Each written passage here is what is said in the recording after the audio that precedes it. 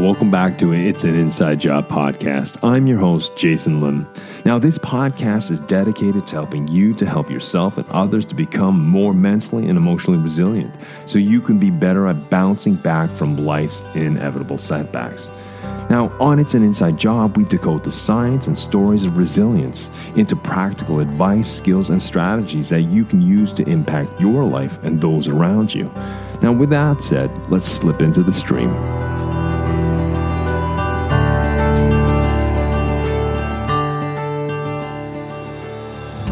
Well, welcome back, dear listener. Thank you for joining me for a fresh week. I'm thrilled to have you joining me today for another insightful conversation. Today, I have the honor of introducing a remarkable guest who embodies the essence of creativity and transformation, both personal and professional spheres. My guest today, his name is Alastair Creamer, and he's embarked on an incredible journey that has taken him through diverse creative outlets, industries, and continents. Alastair's educational background was rooted in classical music, where he honed his skills with such instruments as the violin and the piano.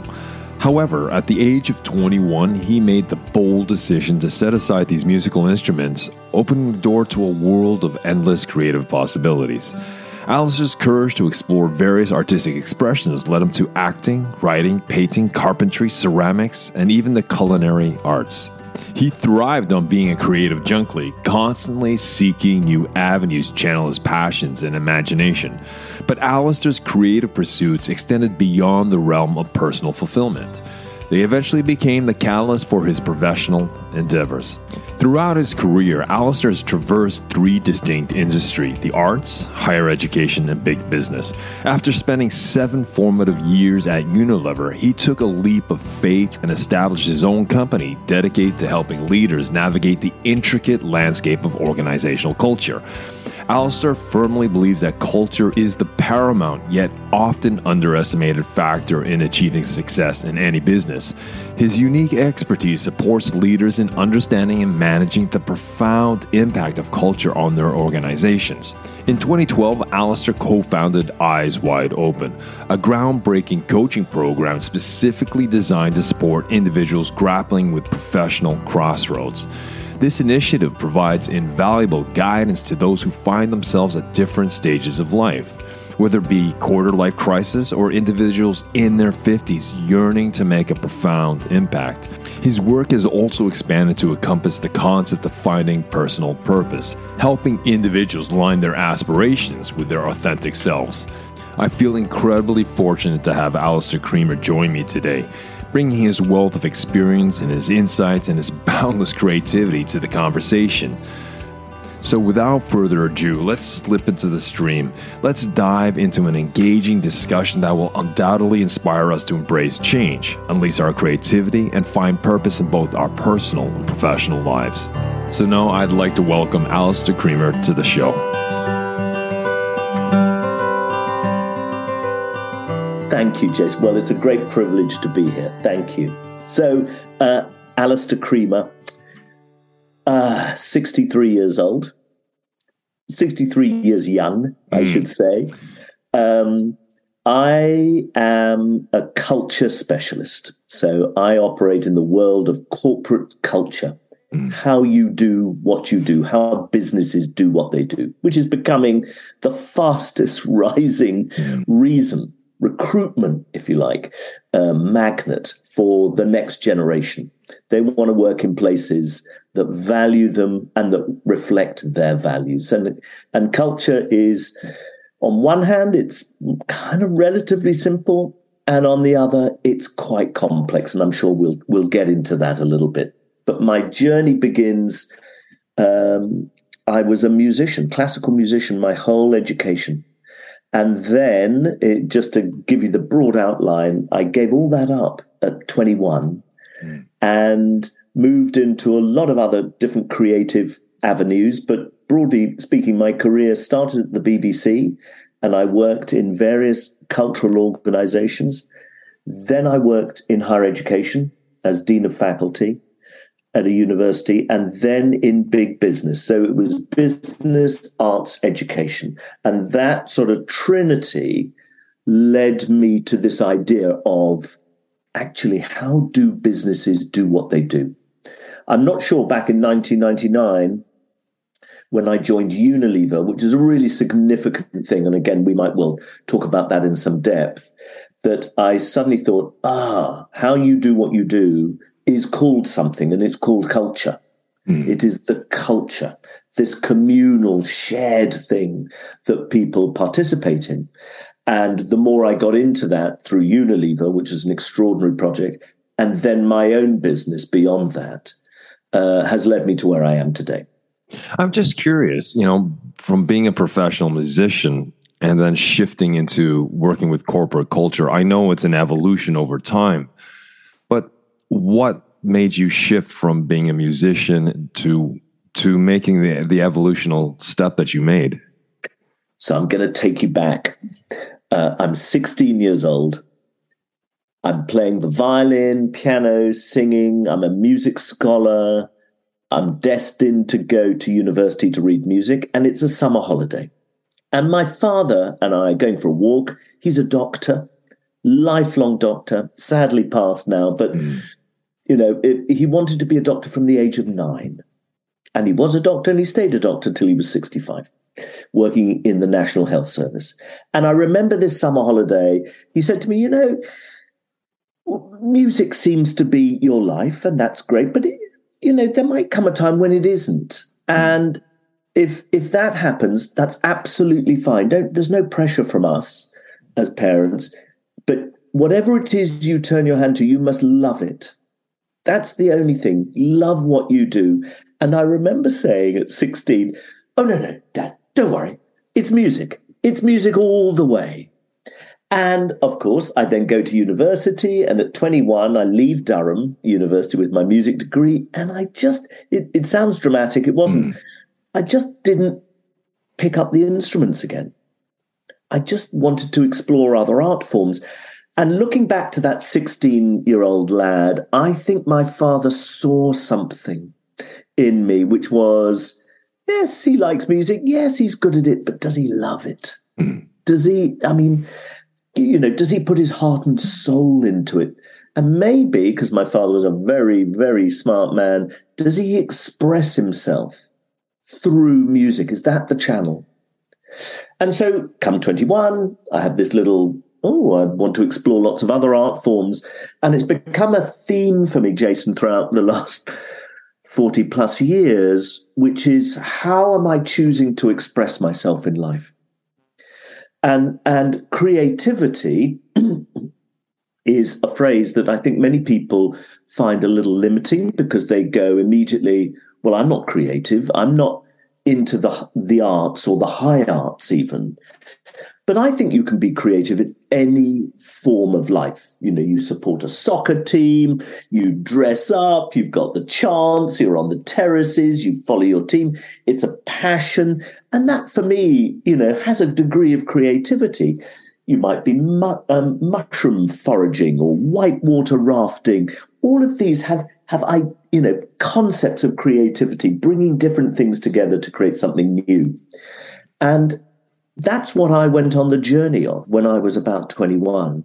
And I think I should probably call myself a creative junkie, because since then I've explored acting and directing and writing, which I still do to this day, and painting and drawing. That's how I relax. Ceramics, carpentry, cookery, cooked in a Michelin-starred kitchen. Wow. And now my great creative pursuit is gardening. I think it's possibly the most creative I've been. And we've got this house with a reasonably sized garden, about half an acre, and it's fabulous. I can't tell you. And one of the great joys for me is that my son, who lives in London, has also taken up gardening. And he's now got completely obsessed and actually thinks I'm a complete amateur, because he grows everything from seed. And I'm not quite as kind of hardcore as he is, but it brings me such joy. So there's that lovely little sort of, I guess you'd call it infinity loop of my dad saying to me as a 16-year-old, which releases me. I then go through my creative cycle, end up in gardening, which triggers something for my son. Well, I think creativity is a form of passion. As you said, whether it's following a football team, whether it is gardening, whether it's painting, whether it's whatever the hobby takes place, because it sounds like, when I'm working with people, sometimes we try to understand what do they want to do. They could be in the midst of a transformation. You've obviously transformed multiple times. And as you said, as a 16-year-old, you were gifted with music in the sense you could play multiple instruments, and that's what you were good at.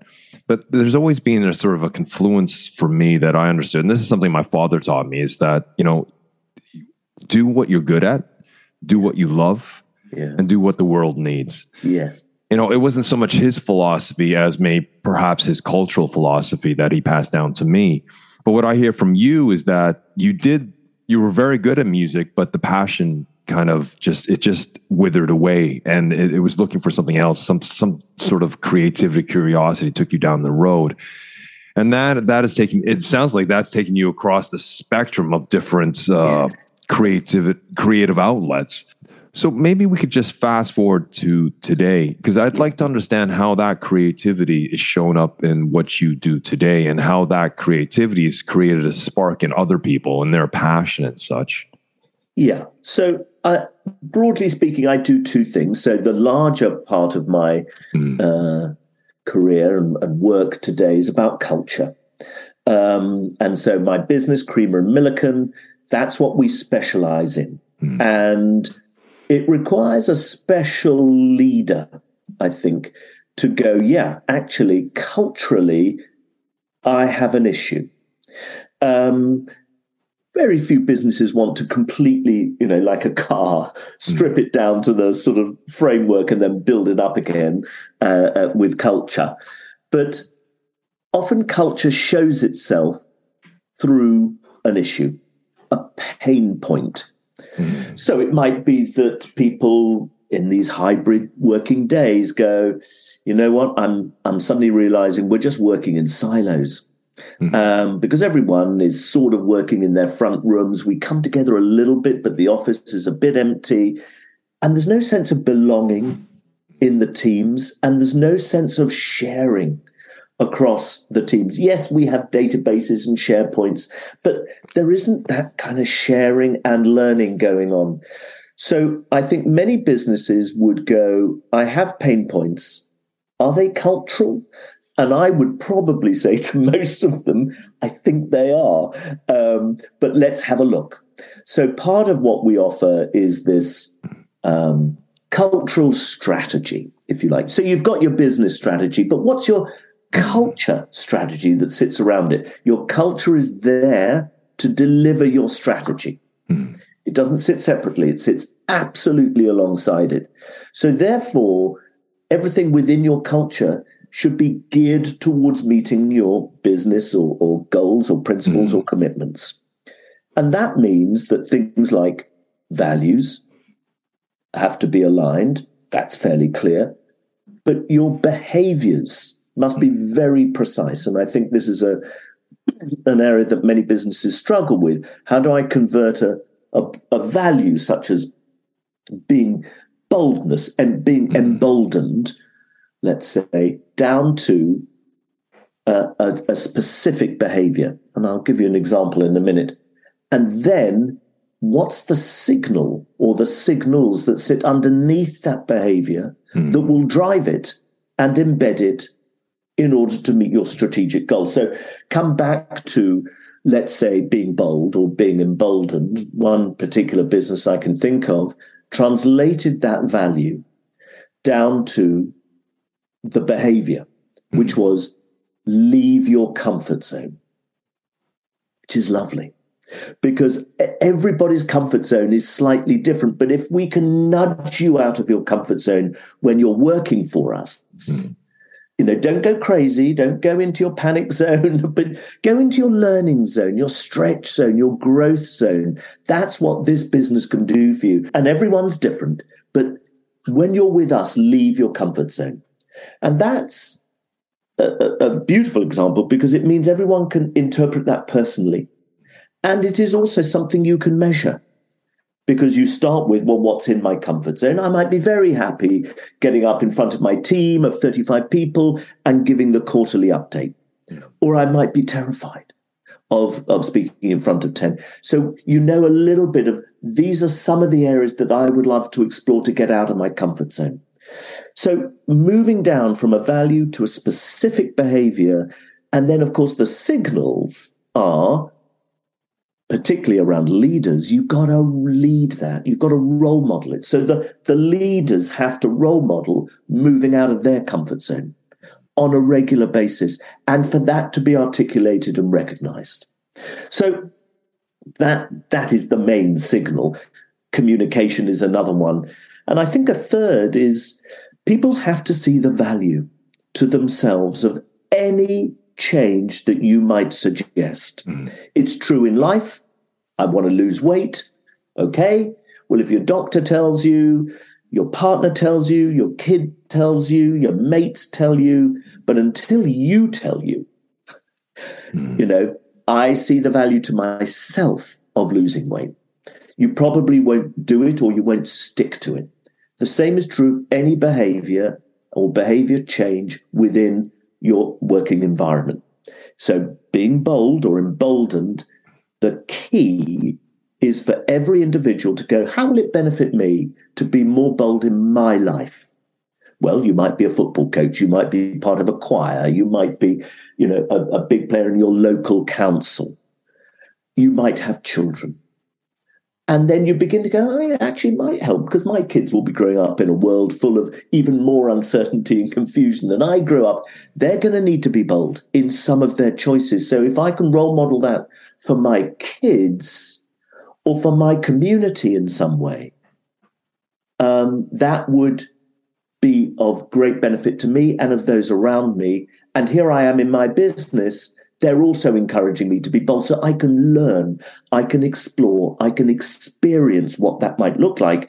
And indeed, in moving out of my comfort zone, what do I discover about myself? So suddenly, this thing called behavior change makes sense for the individual, for the business, because we're on the same journey. So that's the large part of my life. The other part of my life, professionally, is coaching. And I coach a lot of people, individuals, who are what I would call stuck at a crossroads. And I've been coaching people who are still at school, coming out of university, this thing that we all now recognize called the quarter-life crisis, not the midlife crisis. So these are the late 20s, early 30s who are going, oh, work isn't all it's cracked up to be. They're at a crossroads. And then you have your midlifers and your early retirees, or those who've been made redundant at 58 going, what do I do now? So I think everyone has that possibility of being at a crossroads, being stuck, being lost, treading water, suddenly going, And so I do quite a lot of work with them, just helping to get them unstuck. And often the work that we do, which mirrors my corporate culture work, is we talk about values a lot. And not everyone has had a good look at what their values are. And we talk about purpose. And there's a marvelous exercise I start most people off with on this one-to-one coaching, which is, because they come to me and they say, sure. With a blank piece of paper, I don't know where to turn. I've got too many choices. I've got no choice. I say, okay, you're going to choose 10 people in your world, in your life, 10 people who know you really well. And you're going to ask them each for 10 words. 10 words of you at your best and strongest. And that's all you have to do. They just have to send you 10 words. So you get 100 words. And what's so beautiful about this, Jason, is that from these 100 words, you see immediately repetitions. So that's good. Those 10 people around you are recognizing the same kind of thing. So it's sort of actually is pointing you towards these might be, of course, great strengths, but they might even be bigger than that. They might be values. Lots of people have picked up kindness. That might be a driving value for you. So number one is you get these themes and you get these repetitions and you get confidence in that. But number two is you might get some outliers. People, even those people who really know you and love you, write down something like, and this did happen to a client, Switzerland. And they went, hang on a minute, someone written down one of my top 10 things is Switzerland. And of course, he went back to this person and they explained it by going, well, look, do you know what? The way I see it is that you are a neutral territory. You're a sort of safe space. And people come to you because you hold that space for other people. And the only way I could express it was saying Switzerland. So what this exercise throws up every now and then are these amazing words, because that, as a concept, is as powerful as the repeated themes. But then there are two or three other areas, what surprised you. But another good one is what's missing. And I repeated this exercise for myself recently, and I found that one of the thoughts was missing that I think is quite high in my personality, and so is this idea of being an ideas person. I can sit down, I believe, with almost anyone and listen to their story or their problem and immediately have a thought that might unlock or move something forward. And no one mentioned that. So it was kind of interesting to go, okay, maybe I'm not known for that, or I'm not making it clear enough, or maybe actually, of course, I'm not that good at it. I think I'm good. So it's a beautiful exercise. And from there, of course, the great thing about it, Jason, is that you do not start with a blank page. You start with 100 words, you whittle it down, you've got themes, you've got outliers, you've got surprises, and you've got gaps. And from there, we work through to their purpose and their values and who's inspired them and the passions in life. And the big thing about passions for me is that when working with younger people, a lot of them just go, I don't know, I haven't got a passion. And you need to tease it out of them. But the secret, I think, with a passion is if you feel you haven't got one, and I can talk about passions for years. I mean, gardening is the perfect example, and there's lots of definitions, I think, around what a passion is. But the secret for these people, young people who haven't got a passion, is to be on the search, to be open to doing something new, to meeting other people, just to be curious, because it won't come to you. I think you need to find it most of the time. So, and I do see some people in life, and I'm sure you can think of a few, who just seem to be not curious.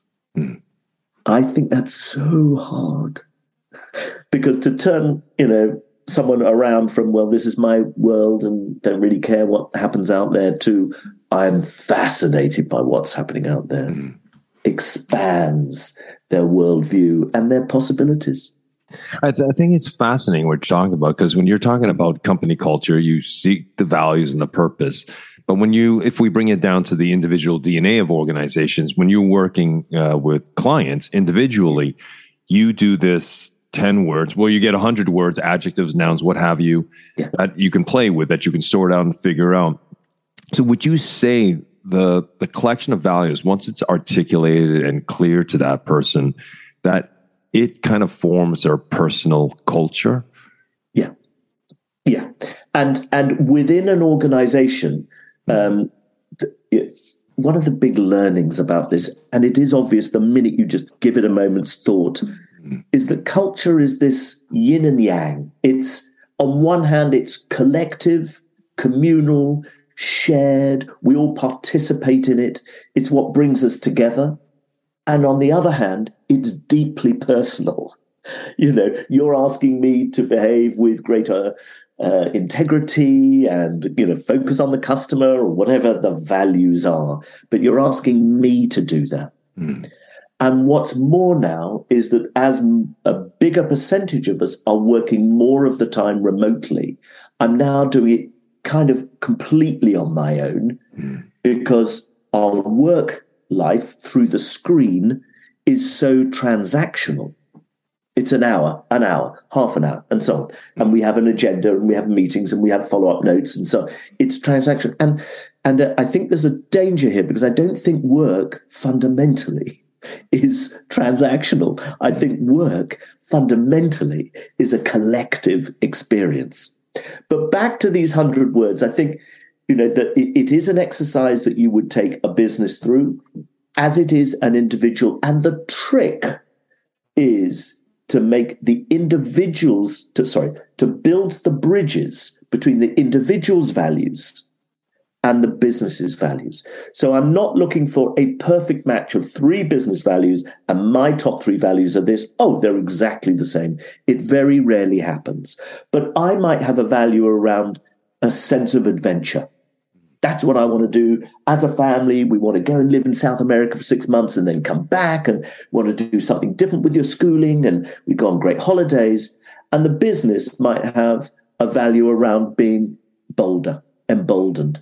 And you could see the connection between my idea of adventure, the business's idea of bold, and you build a bridge. It might be a long bridge, it might be a rickety bridge, but you build the bridge so someone could go, okay, I can see how I can express my sense of adventure in this business. This is my type of business. So the values, the clearer they become, the easier it is for people to go, this is my kind of place.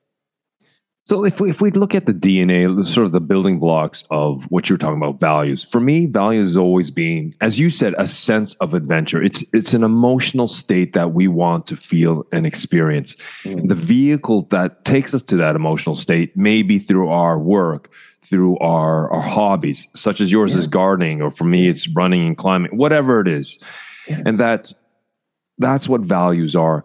I mean, how do you define values? Is it along the same avenue, or is there a much broader definition that we can work with to just sort of I guess, operationally define it so we understand what values are? Yeah. I think values represent who we are at our best. They also represent who we are at moments of huge decisions and crises. Big decisions. Let's leave it at that. And values are those huge overarching or almost principles that define how we are choosing to live our life. Now, we are all born with a set of values because whatever family unit you were brought up with, there would have been values there. Might be we all come together and eat round the table. We go to church together. We don't say this sort of thing to our parents or our grandparents, or this is how we welcome people into our house. And there are ways in which this family culture has operated. And as you ladder those up, you get to the values. When you get into let's say your teenage years, that's when I think you begin to start thinking independently and you go, well, what's becoming really important for me as a 13, 14, 15-year-old is, let's say, sustainability and living more lightly on this planet. That might not be quite so important to my parents, but it's really important to me because I'm learning it at school and it's an expression of who I am and I care deeply about this. So at that age, you begin to go, actually, this idea of, sustainable living is a value for me.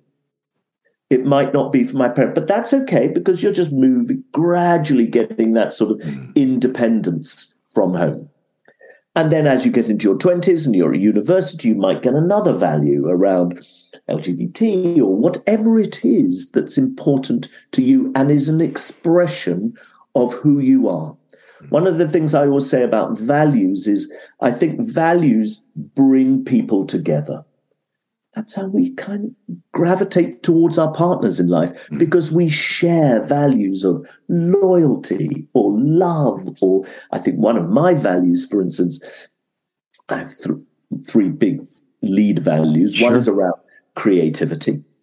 And I have that because obviously I've lived that. And that's a great litmus test for any value. Can you honestly tell me stories about how you're living it? Can you point immediately to stories? So I feel that I do live creativity, but I do feel that my whole work is around unlocking creativity and creative ideas and new learning in people, whether that's individually or collectively within the business world. And Picasso had this beautiful quote. I hope I can remember it faithfully. He said that every child is born an artist. It's staying an artist when we grow up that's the challenge. And we recognize that. Sometimes it gets knocked out of us at school, maybe at home, maybe as you begin to gravitate towards an industry that is not, in inverted commas, creative, and then we lose touch with it. And I think that's part of the problem. I find that I'm speaking to people, interestingly, I often coach quite a few architects in that quarter-life crisis. They've hit 30 and they're going, it's taken me 7 years to graduate and I'm still doing the doorknobs for public toilets and I'm not really energized by this. Where's the creative moment for me? And so, you got to be careful with that. But broadly speaking, I think I'm here to unlock people's creativity. So that's a huge value for me. And another one for me is energy and vitality. I get a lot of energy from speaking with you and with other people. And that's part of my deal, which is I put energy out there, I receive energy back, and then that encourages me to give more. So it's a virtuous circle as we talk. And the best pieces of work I do contain that. The best clients contain that. The best one-to-one coachees contain that. That old phrase of radiators and drains. Some people give out energy, are radiators, and other people suck energy. And they're hard. Very well said. Very well said. They're hard to be in. And a third one, very quickly, of my values is around home and a sense of home. And I know this is true. Obviously, through my home life is critical, and the garden is part of the home. But pre-pandemic, when we had offices, different offices in London, we always created those offices out of a flat. So in the flat, there was a big room where we would all work around the table with a kitchen off it. We could cook together, bring clients in, cook for the clients. There was a bedroom down the corridor, and if someone needed to sleep over because there was a late something, they could do that. We had a shower, all this sort of stuff. It was a home from home. And I just worked under the principle that if we're spending time together, maybe 40, 50 hours a week, pre-pandemic, remember, it should feel like it's in a place of comfort.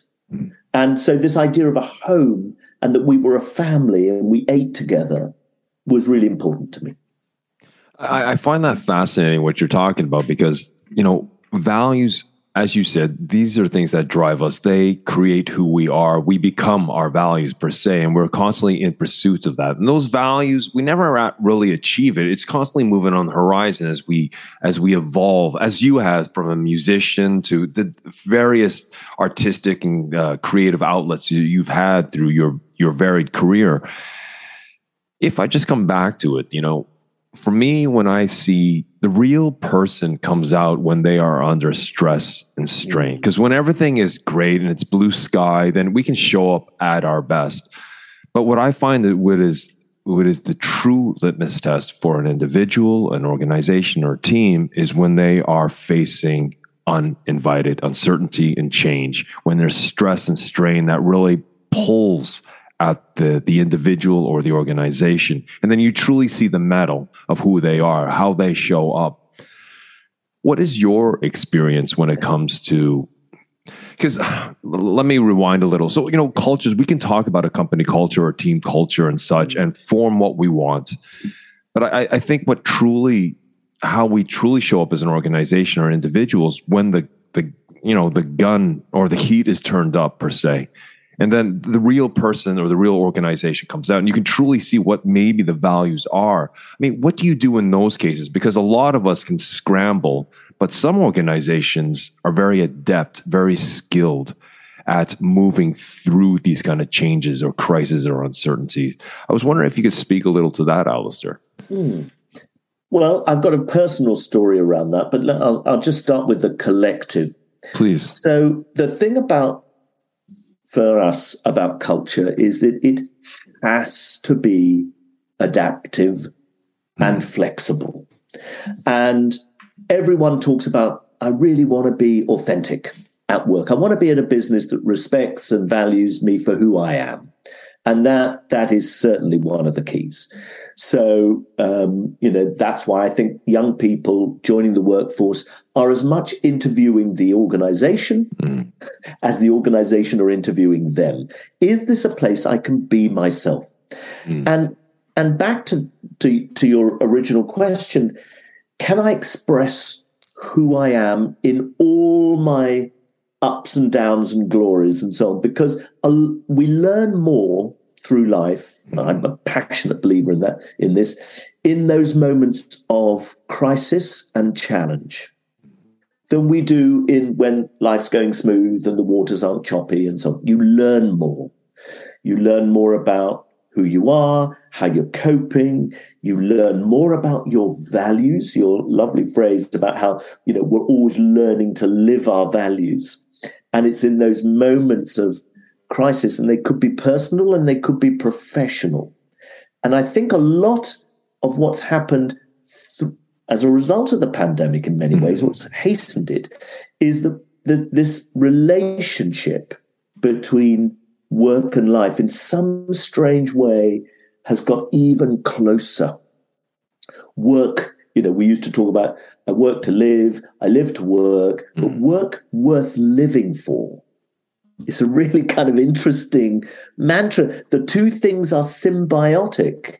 It's not just a 9-to-5 job, and I'm just not working 24/7, but it's fulfilling me in two ways. So businesses must be agile, flexible, adaptive, and that means that cultures constantly need refreshing and looking after and catching up. Catching up with the people. We've had this moment of, resignation crisis and people revolving doors, people flying in, flying out. And I think there is a dissatisfaction with the lack of clarity. People want clarity around what a business stands for. And I think some businesses are nervous to be really clear about that. Lots of reasons for that, but I guess that might be something about, cultures are always leader-led. And then they're people-driven. So it's a dance. So if you imagine a top half and the yin and the yang, if you like, the top half are the leaders must kick it off and lead it. And then it will be people-driven. So they'll then lead it once the leaders have kicked off. And then it comes back again and the leaders will go, well, we're going to refresh it. We're going to tweak. We're going to look at this. Maybe, it's after 6 months. Maybe it's a year. And then back to the people to live it. So you give them the space. The leaders let go and let the people run the factory, as it were. So that's a very important dance. And then you've got this dance between the collective and the personal. So I'll just tell you a particular story for me about challenge. Please. So I was married, and my first wife, and who's Australian, and we separated when my son was born. Ollie was born at 2, and she took him back to Australia. So there we go. The deal was I would visit him every 6 months, and he would visit me every 6 months. 3 weeks each slot. He and I spoke on the phone every Sunday. And when he was 2, 3, 4, it was very, very short. And then gradually these phone calls got longer and longer. And then we were speaking for an hour. When he was about 6, I think, 7, and we'd just chat away about nothing. He was on the phone. It wasn't Skype in those days, or it wasn't Zoom, basically didn't exist in those days. It was just us chatting. And I didn't really know what I was doing. I just instinctively thought, I've got to do this. Fast forward, he then wants to come across to England twice a year rather than once a year. And then he comes for a year of schooling, age 15. Then he comes for his gap year, age 18. And then after 1 year of university back in Australia, he jacks it in and says, I want to come and live in London, which he does. And for the last 10 years, he's been here. So it's been an amazing journey. And when I look back on this, I kind of go, what has this taught me? From the ease of sitting in my chair, looking back on it today, I didn't have this plan at the beginning, I can tell you that. But I've played this long game, which is I've just thought I've just got to be there for him. I can't be there on a day-to-day basis. I'm there every week and then just playing this long game, which, of course, in an age of short-termism is quite a rare thing. So one of my learnings I tried to suggest to others is, where's your long game? So, of course, that might be in your partnership, your key relationship. That might be in your work. It might be in your great passion, hobby, faith, whatever it is. Where's your long game? The other thing was that Ollie got really, interested in England, which he'd known as a baby, but not really remembered.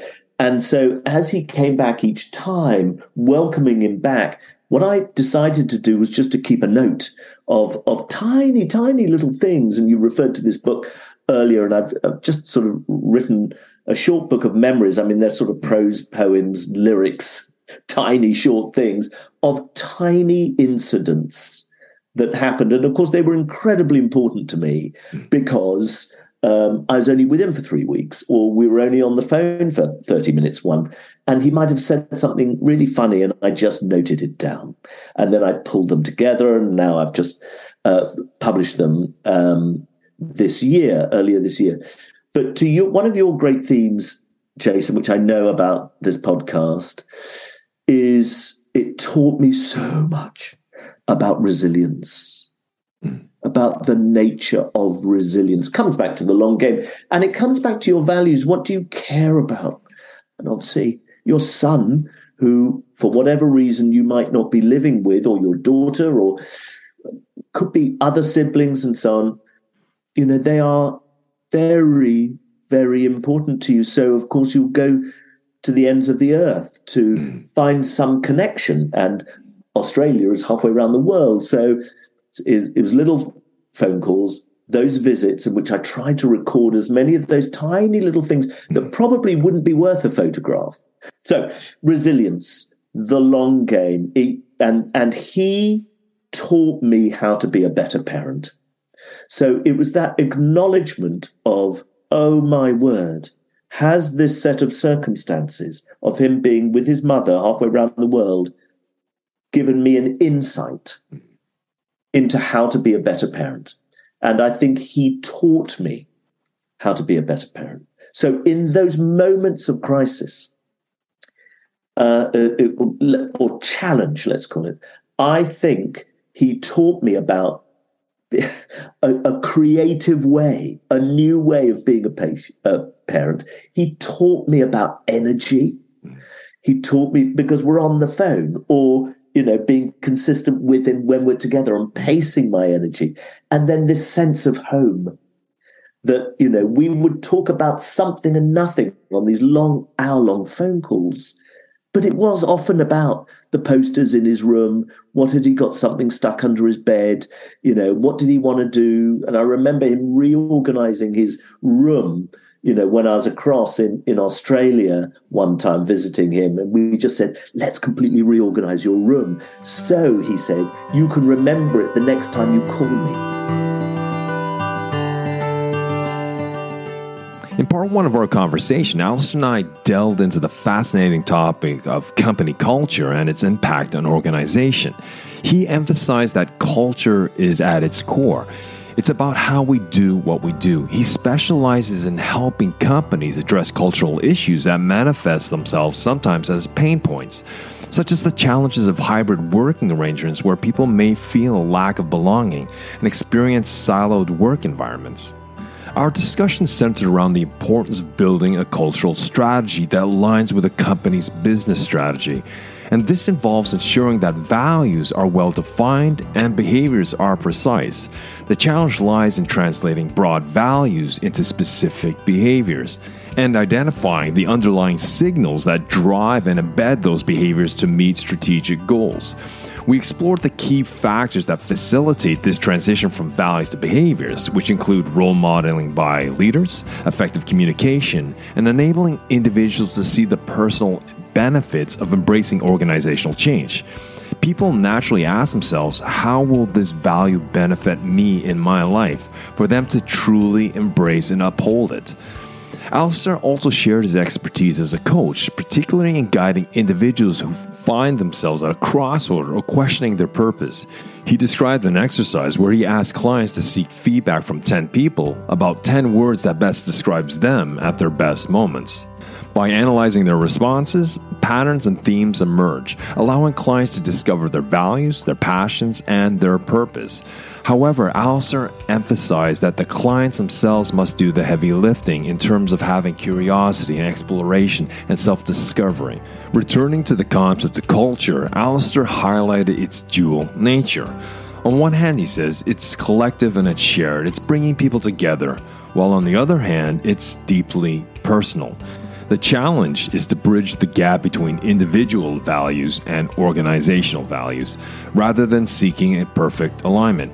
Values represent our best selves and guide us during significant decisions and crises. When people share values, a strong sense of unity emerges. Alastair also emphasized the importance of storytelling to demonstrate how individuals live their values. The resilience of a company lies in its culture's ability to be adaptive and flexible. This necessitates ongoing refreshment and diligent care. Crucially, it means staying connected with the people within the organization as they see clarity on the business's core values and purpose. Ultimately, cultures are shaped by leaders and driven by the people, emphasizing the importance of nurturing a culture that aligns with the collective vision and inspires all involved. So now let's slip back into the stream with the final part of my conversation with Alastair Creamer. Earlier, you talked about how crisis and challenge where we can learn more about ourselves. You yourself found a way of equanimity. Some people, they are emboldened and they move into the storm. Others shy away and back out and fall behind the walls of protection. Yeah. As you said, when you work with culture, you try to create an adaptable, flexible culture in order to face adversity, change, and what have you. Yeah. Speaking to individuals, how do you help individuals who sort of fall back to self-criticism, self-doubt, or shying away from stepping up to the challenge? And how do you encourage them through values, through finding purpose, through culture, personal culture, to move into a difficult situation or a life change? I think anyone will will face up to a challenge if it truly matters to them. So here's the question. What truly matters to you? Is it the environment? Is it your family? Is it, politics? Is it whatever it is? What truly drives you? Because when you can discover that, and it's all linked, isn't it, Jason? Your passions in life, probably point you towards what you care most deeply about, what you're going to give time to, what you lose yourself in, which will probably be in and around. There will be some aspect of what are those values that sit at the heart of who you are. When you find those, you will be able to face any kind of challenge. So let me give you another example. It's a personal example, and it's so. But I'm very happy to share it. So when Ollie was born on the 4th of August, 1990, 2 days before that, on the 2nd of August, 1990, I discovered out of the blue that I was a type 1 diabetic. Right. I mean, 48 hours before my son was born, and then, my birthday was soon after that. So my life, within about 4 days, my life had turned itself upside down. Now, fine. There we go. No history of diabetes in my family. It was just one of the cards I was handed. So, what you do is, what I did, which I learned from my father, was to be, in a sense, philosophical. I can't fight it. It is what it is. So let's get on now. And I'm saying that as if it was an easy journey. It was not an easy journey. In those years, it took me to really, really accept what was going on. But I look back on this now, 30 plus years down the line, and what I've discovered, what I've done, I think, with diabetes is flip it. It saved my life. It's a good thing in my life. It has helped me understand my health much better. Absolutely. I understand that if I were to eat a donut, what would happen to my sugars? I can't rely on my body to level it all up, which is what most people do. I have to really think through stuff. So it's taught me about myself. It's taught me about responsibility, and it's an ongoing journey. I have to be responsible for my health. I can't rely on other people, although I do occasionally, as kind of many diabetics do. And, I also know that there's a slight ticking clock going on because, my immune system and so on is ever so slightly compromised. And, I may well not live into my 90s, but boy, I'm going to have a good go. So, 10 years into having diabetes, I thought, I'm going to run the marathon. So I ran the marathon, the London Marathon in 2020, so the kind of the Millennium Marathon, which was amazing, got round under 4 hours, which I was very proud of. Never will run it again. Done it. But it's, these things, positives and let's call them negatives, teach you about yourself if you are open. So the secret, about facing change and facing challenge is, firstly, have we kind of got to the essence of who you are?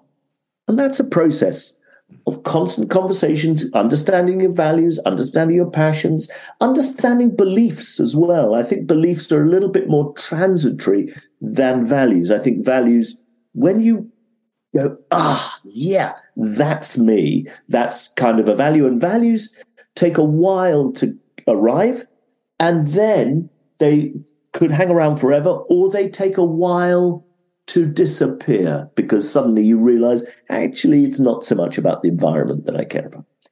Beliefs, on the other hand, I think come quite quickly and can disappear quite quickly. I believe I'm lucky until I don't win the lottery for the 4th week running, and then I believe I'm unlucky or I got knocked off a bike. So I believe that beliefs differentiate us and values unite us. So that's why I keep coming back to values. And you might argue a sophisticated version of your values is then to go, what is my purpose in life?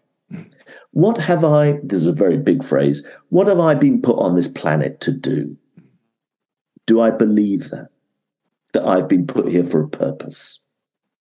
I think I've been put here for a purpose, which is to unlock people's creativity. Those people I meet and can work with that are within my widest of circles, can I help some of them unlock their creativity? Because when I can, whatever that creativity looks like, if I can help unlock it in the person, they will be a bigger version of themselves, wherever they choose to take themselves. And I think it comes back to what you said, younger people, we were young at some point, earlier in the game, but it is about exploring. For some fortunate people, it just lands in their lap and they, because of parenting or because of experience or what have you.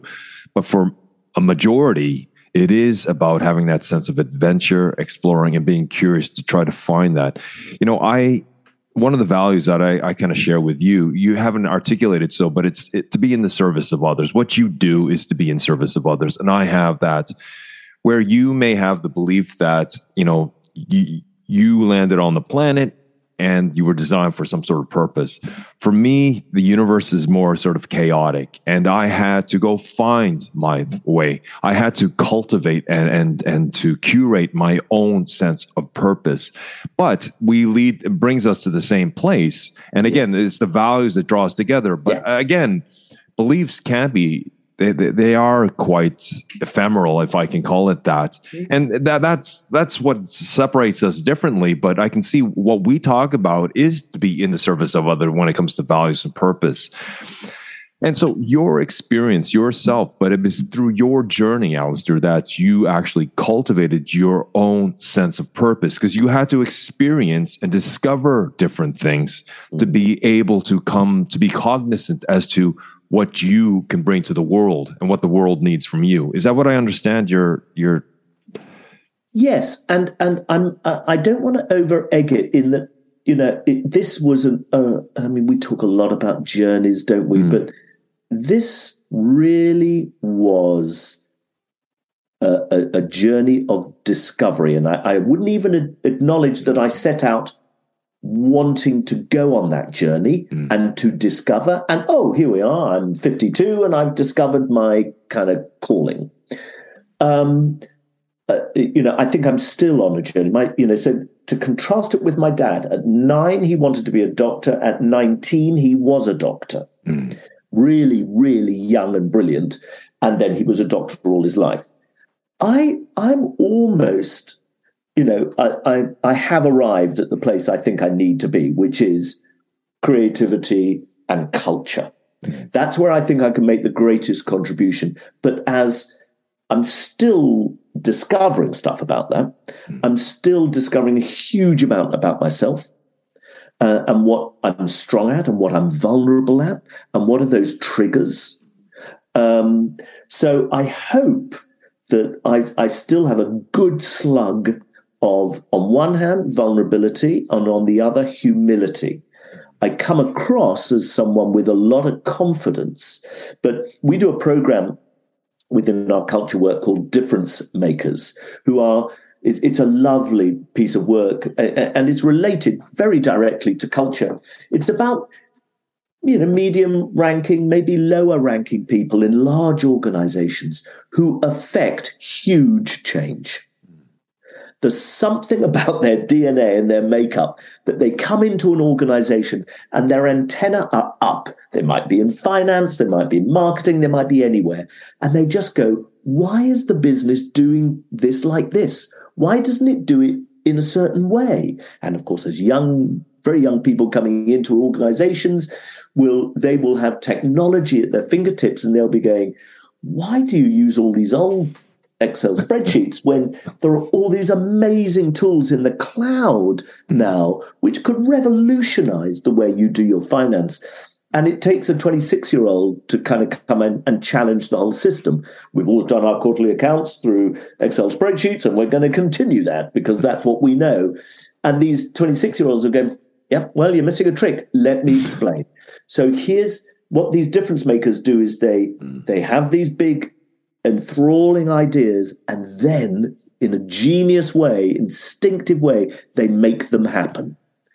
They just, through design thinking, often it's those techniques, then not always they know they're using them, but they'll start small, they'll get people around them, they'll do a little prototype, a little test over here in their own time and just go, does this make more sense than what we're doing over here? Then they'll approach their boss and go, I've got this idea. What do you think? Could you give me a couple of hours a week just to work on this? And before you know it, they have changed the reporting structure. They've come forward with a whole new way of recruiting people from completely different aspects of society. We spoke to a chaplain in a hospital who flipped the whole role of what a chaplain could be within a hospital. And these people exist. One of the challenges is that these people, and this is the cultural link, often don't see the light of day. Now, it could be because the business culture is in a certain way. It might be that there is not a culture of permission. They might talk it, but actually they don't want it to happen. Or their line managers just said, just get on with the day job, all right? Enough of these big ideas, just enough. So we know that there's a lot of these difference makers that just get squashed.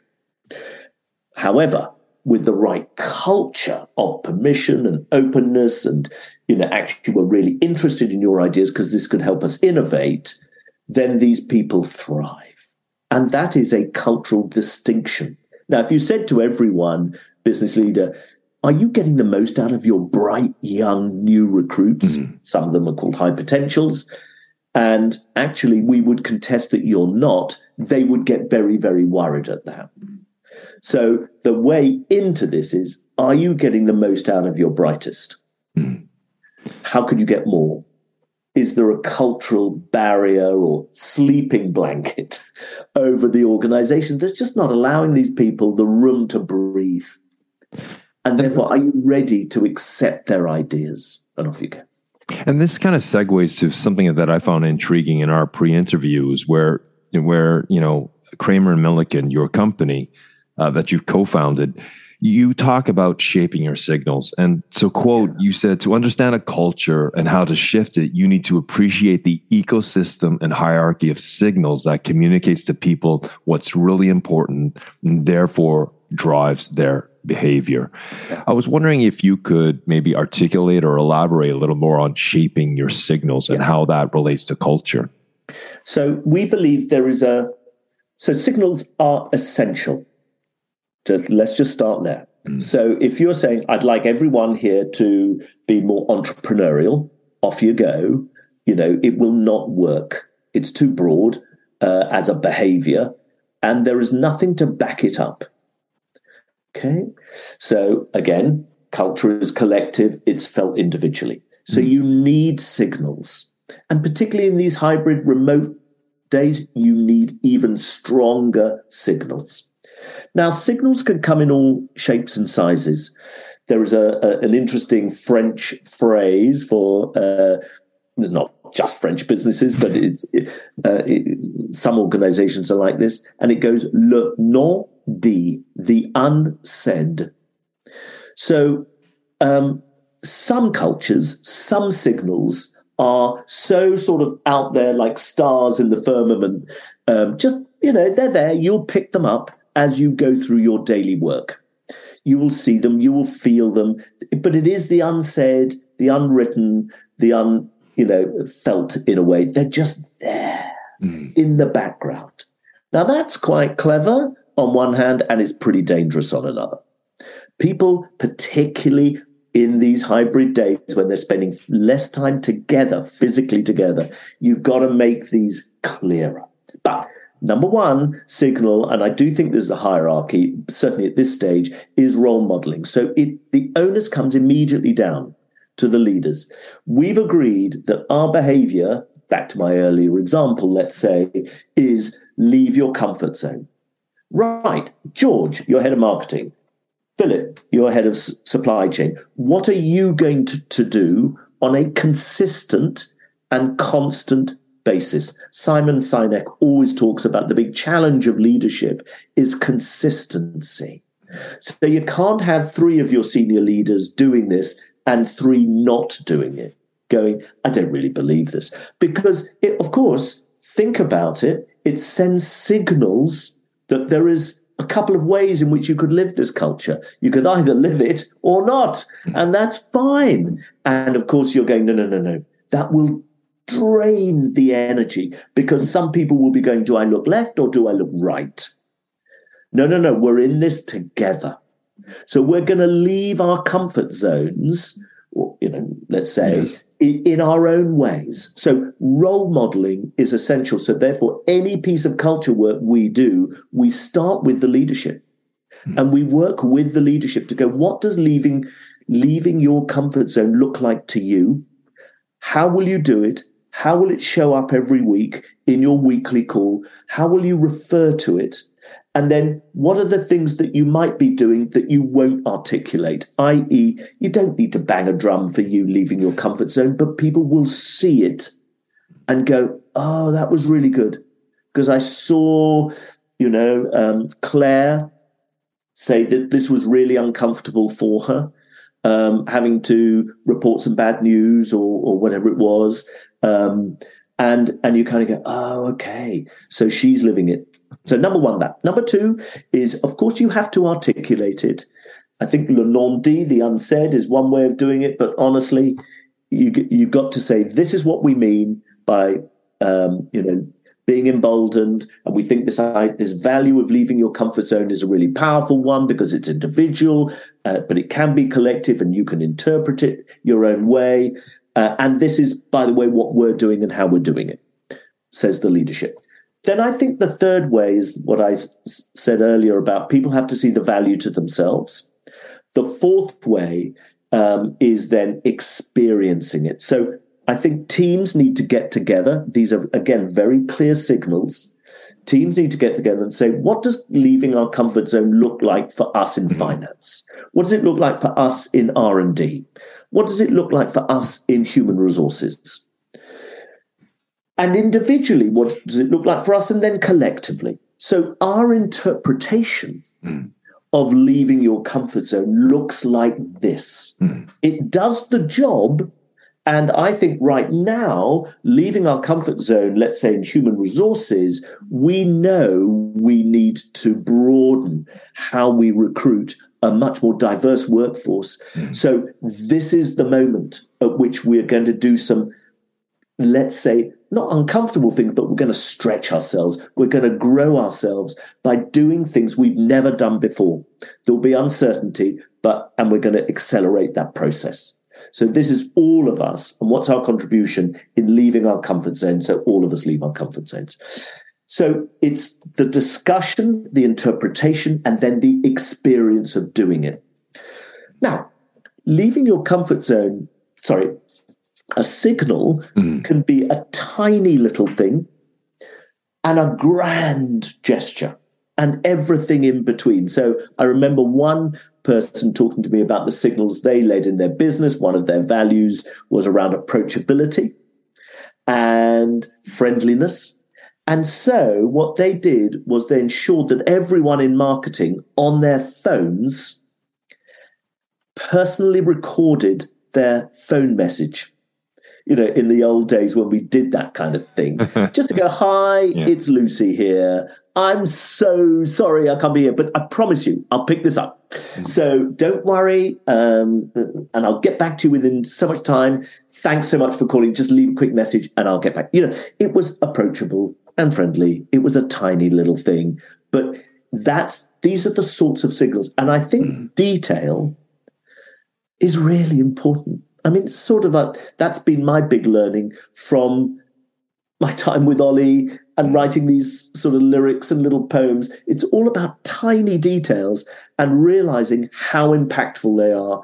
And of course, how they are picked up by other people. They become really key. So that would be my first trawl through that until I would get to an organization. And one of the things we always discuss in a culture conversation, cultural strategy conversation, because every business feels this, is what is not to be touched or changed.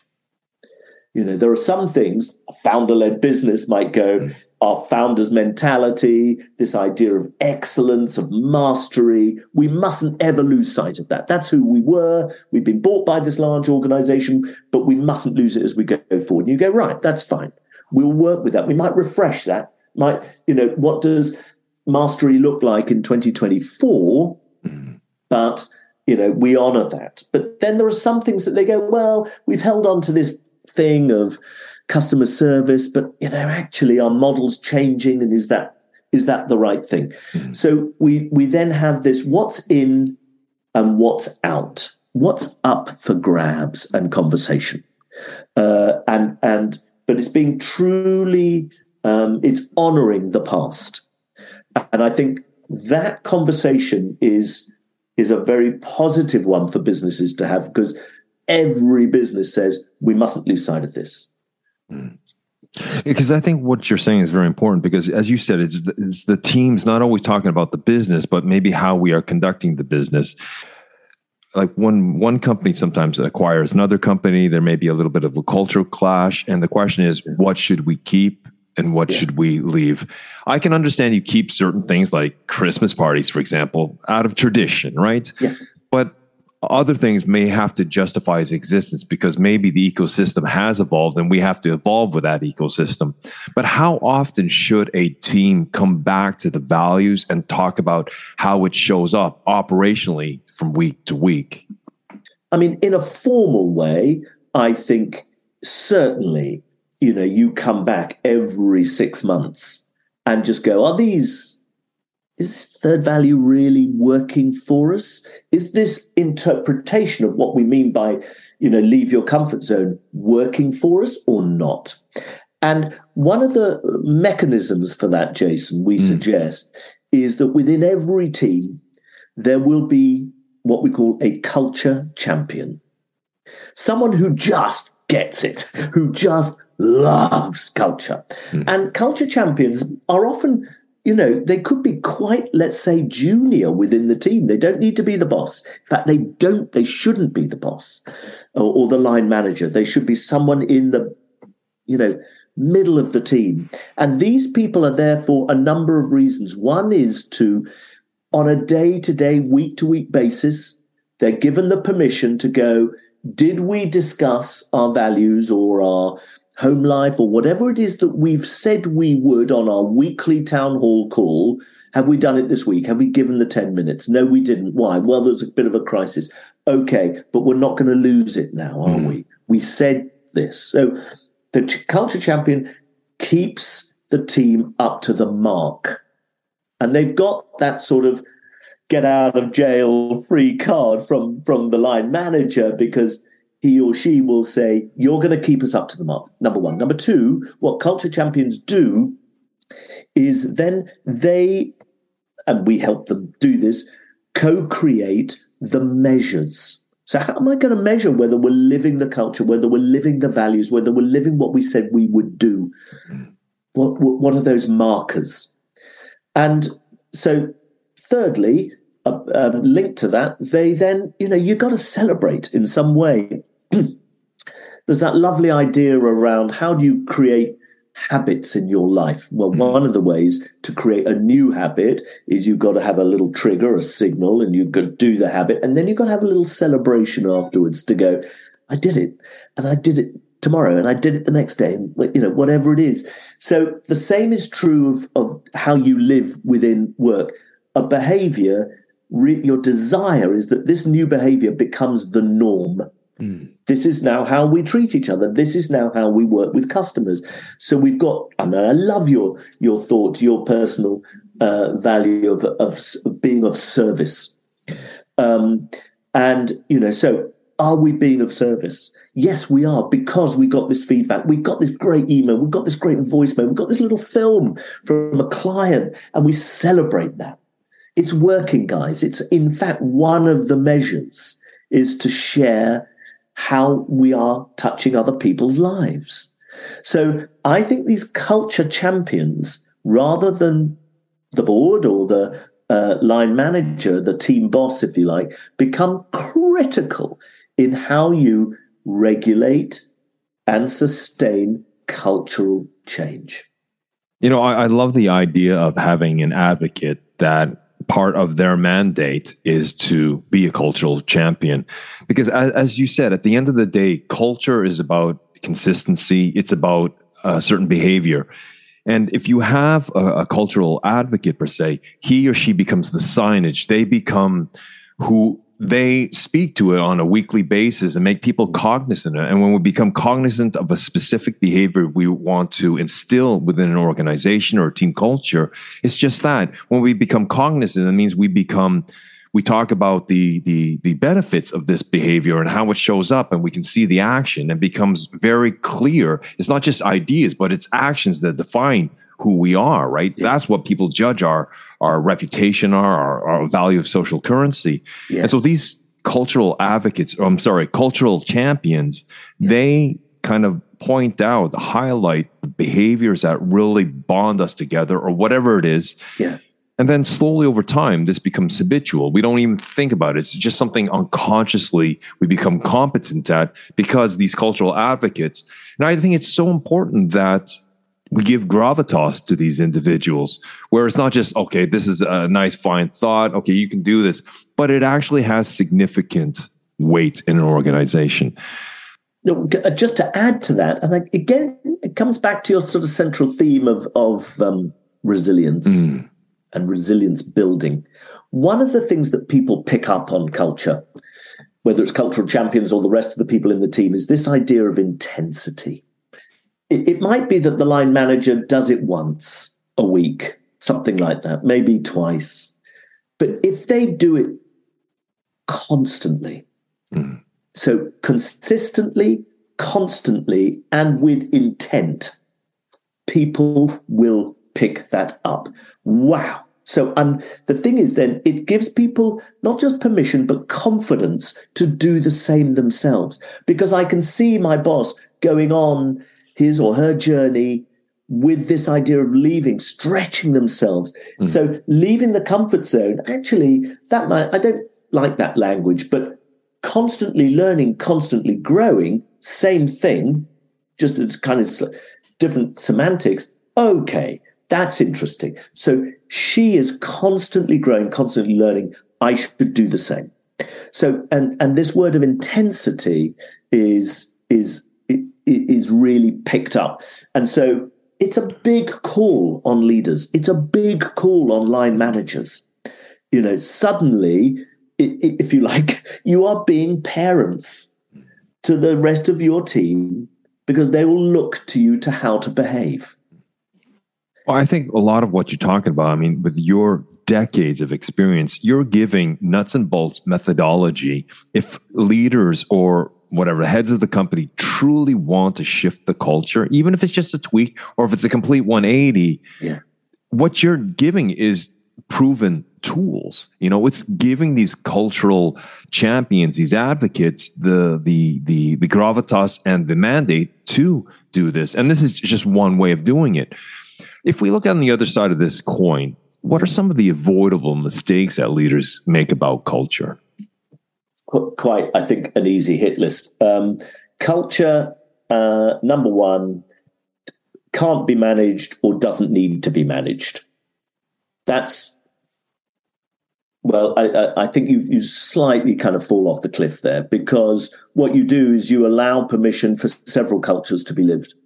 And when you get that, people's attention and energy is pulled every which way, because it's okay to be this, it's okay to be that, it's okay to be the other. And so that's when you don't manage it. Can it be managed? Absolutely. So, but there are some leaders out there who believe it should just find its own level. And that's fine. Culture is there to deliver your strategy. It doesn't operate separately to the strategy. It operates alongside it. So every time we do kind of culture strategy thinking, we start with, let's have a look at your culture, at your strategy. What's the business strategy?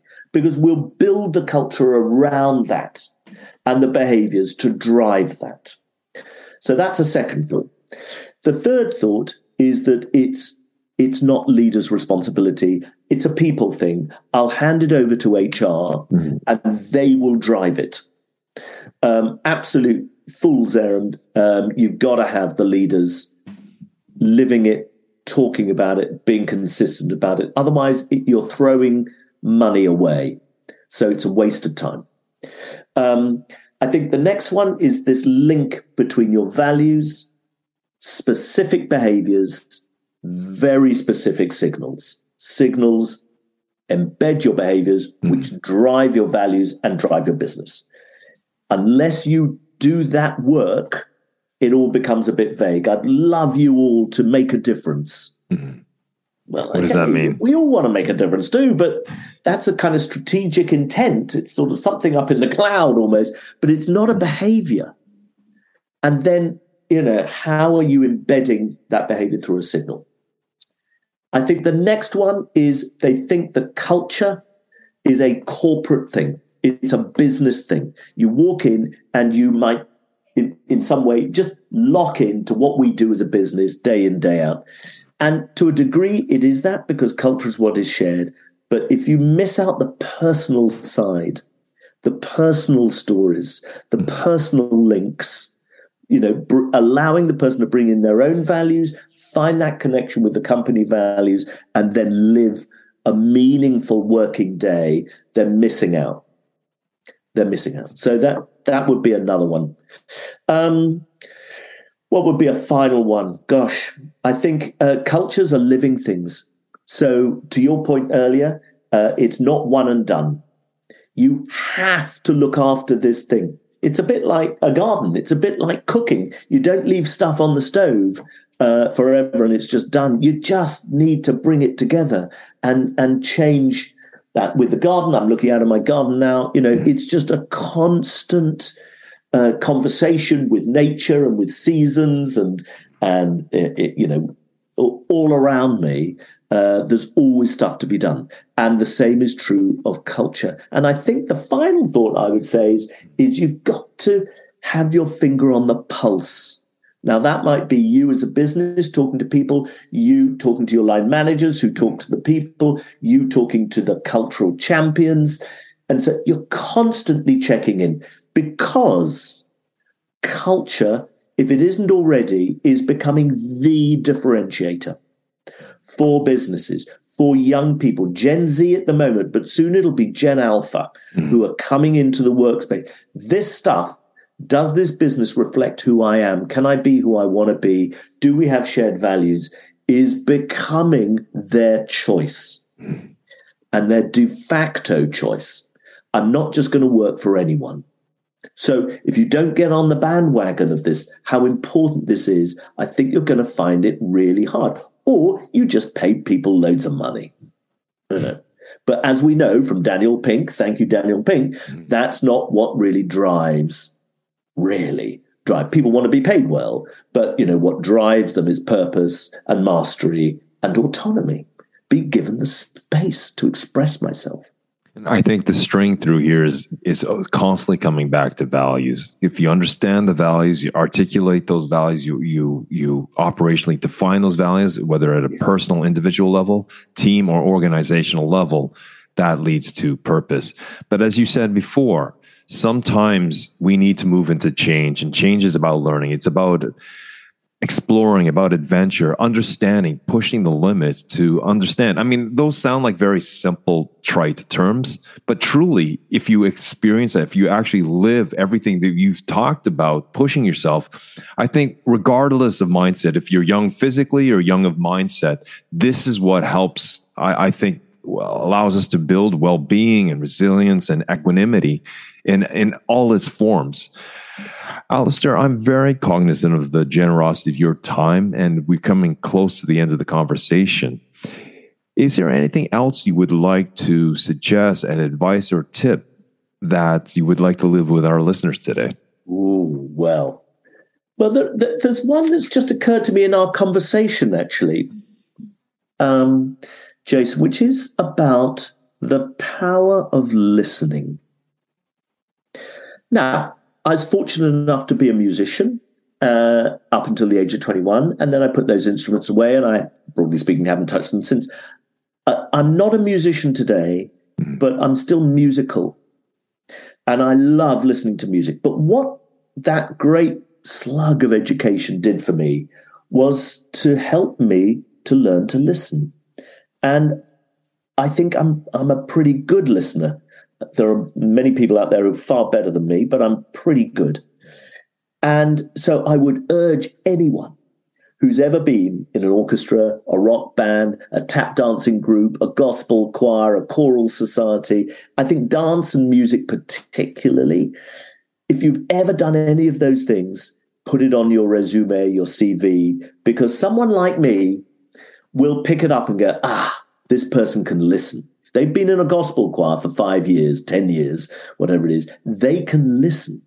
Now, I can use that because wherever you go within your business, I don't care if it's finance or R&D or marketing or people, you will need to learn to listen. And most leaders and boards who I work with, none of them have had any listening training. And there isn't, to be fair, a massive amount out there. I've been very lucky that on top of my musical experience, I've learned with a gentleman called Richard Mullender, who is ex-Metropolitan Police in London, but he was a crisis and hostage negotiator. And his great learning was that when he was on the job, he suddenly realized all of what I do is about the quality of my listening. So, of course, you listen for facts and information, and then you go down the list and you're listening for emotion. Then you go down a little bit more, and can you listen for a person's values and beliefs just from what they say? And then, of course, you're listening for what are the mutual benefits that maybe most of us could get out of that. And in a crisis and hostage situation where it's life and death, his listening had to be at 10 out of 10. Now, most of us aren't in that, but if we're at 8 or 9 out of 10, you will hear stuff you don't normally hear. And Richard works with people from all walks of life, and I was very lucky to be with him on various courses, and he's worked for me for doing various things for clients. I would suggest that this idea of listening to yourself as well as listening to others and being a brilliant listener. And here we are on screen listening when we don't have all the kind of physical tells of, is Jason bored? I can't quite see what he's doing. Is his knee jumping up and down? All this kind of stuff. We now haven't got that. So we've got to listen to the words and the language and watch the face, in a much more sophisticated way. I think culture and also one's own dreams are a lot to do with the quality of how we actually listen. How do we stop? One of the ways in which I listen is I keep a journal. Listen to myself, I should say. And that actually just gives me that little sort of hook of reflecting and thinking and listening to myself and going, that didn't go so well, did it? Or that went, gosh, someone said that, how I should hold on to that. So that would be one of my thoughts for you. Thank you very much, Alastair. It's been a whirlwind of learning for me, and it's been such a thought-provoking conversation. So I thank you truly for the time you've given us today. Oh, it's absolutely my pleasure. And your questions in our pre-conversation and today have made me think a little harder about a couple of things as well. So it's been an absolute mutual experience. So thank you.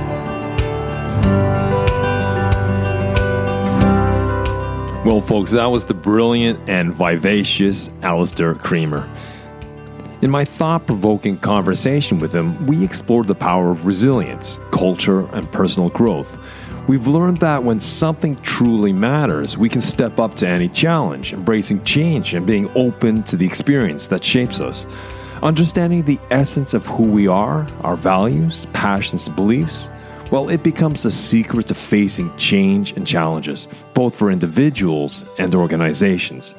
And in the context of organizational culture, shaping clear and explicit signals is paramount, whether it's through the consistent behavior of leaders as role models or effective communication, articulating expectations. These signals help us to bring the values to life. People must see the personal benefits, realize the significance, and experience the values in actions. By fostering an environment where values thrive, we forge stronger, united path forward. And Alastair, a personal thank you from me to you. Thank you for your generosity of time and sharing your wealth of experience, knowledge, and your creativity. It's truly, truly appreciated. Well, folks, if any of you are interested in getting in touch with Alastair, I will leave all his contact information in the show notes. And here we are, folks, at the tail end of yet another episode. If you have any questions, comments, or would like to share any feedback, I'm always open to it. So you'll find my contact information also in the show notes. So thank you for joining me for this extended conversation this week. Until the next time we meet, and until the next time we continue our conversation together. Keep well, keep strong, and we'll speak soon.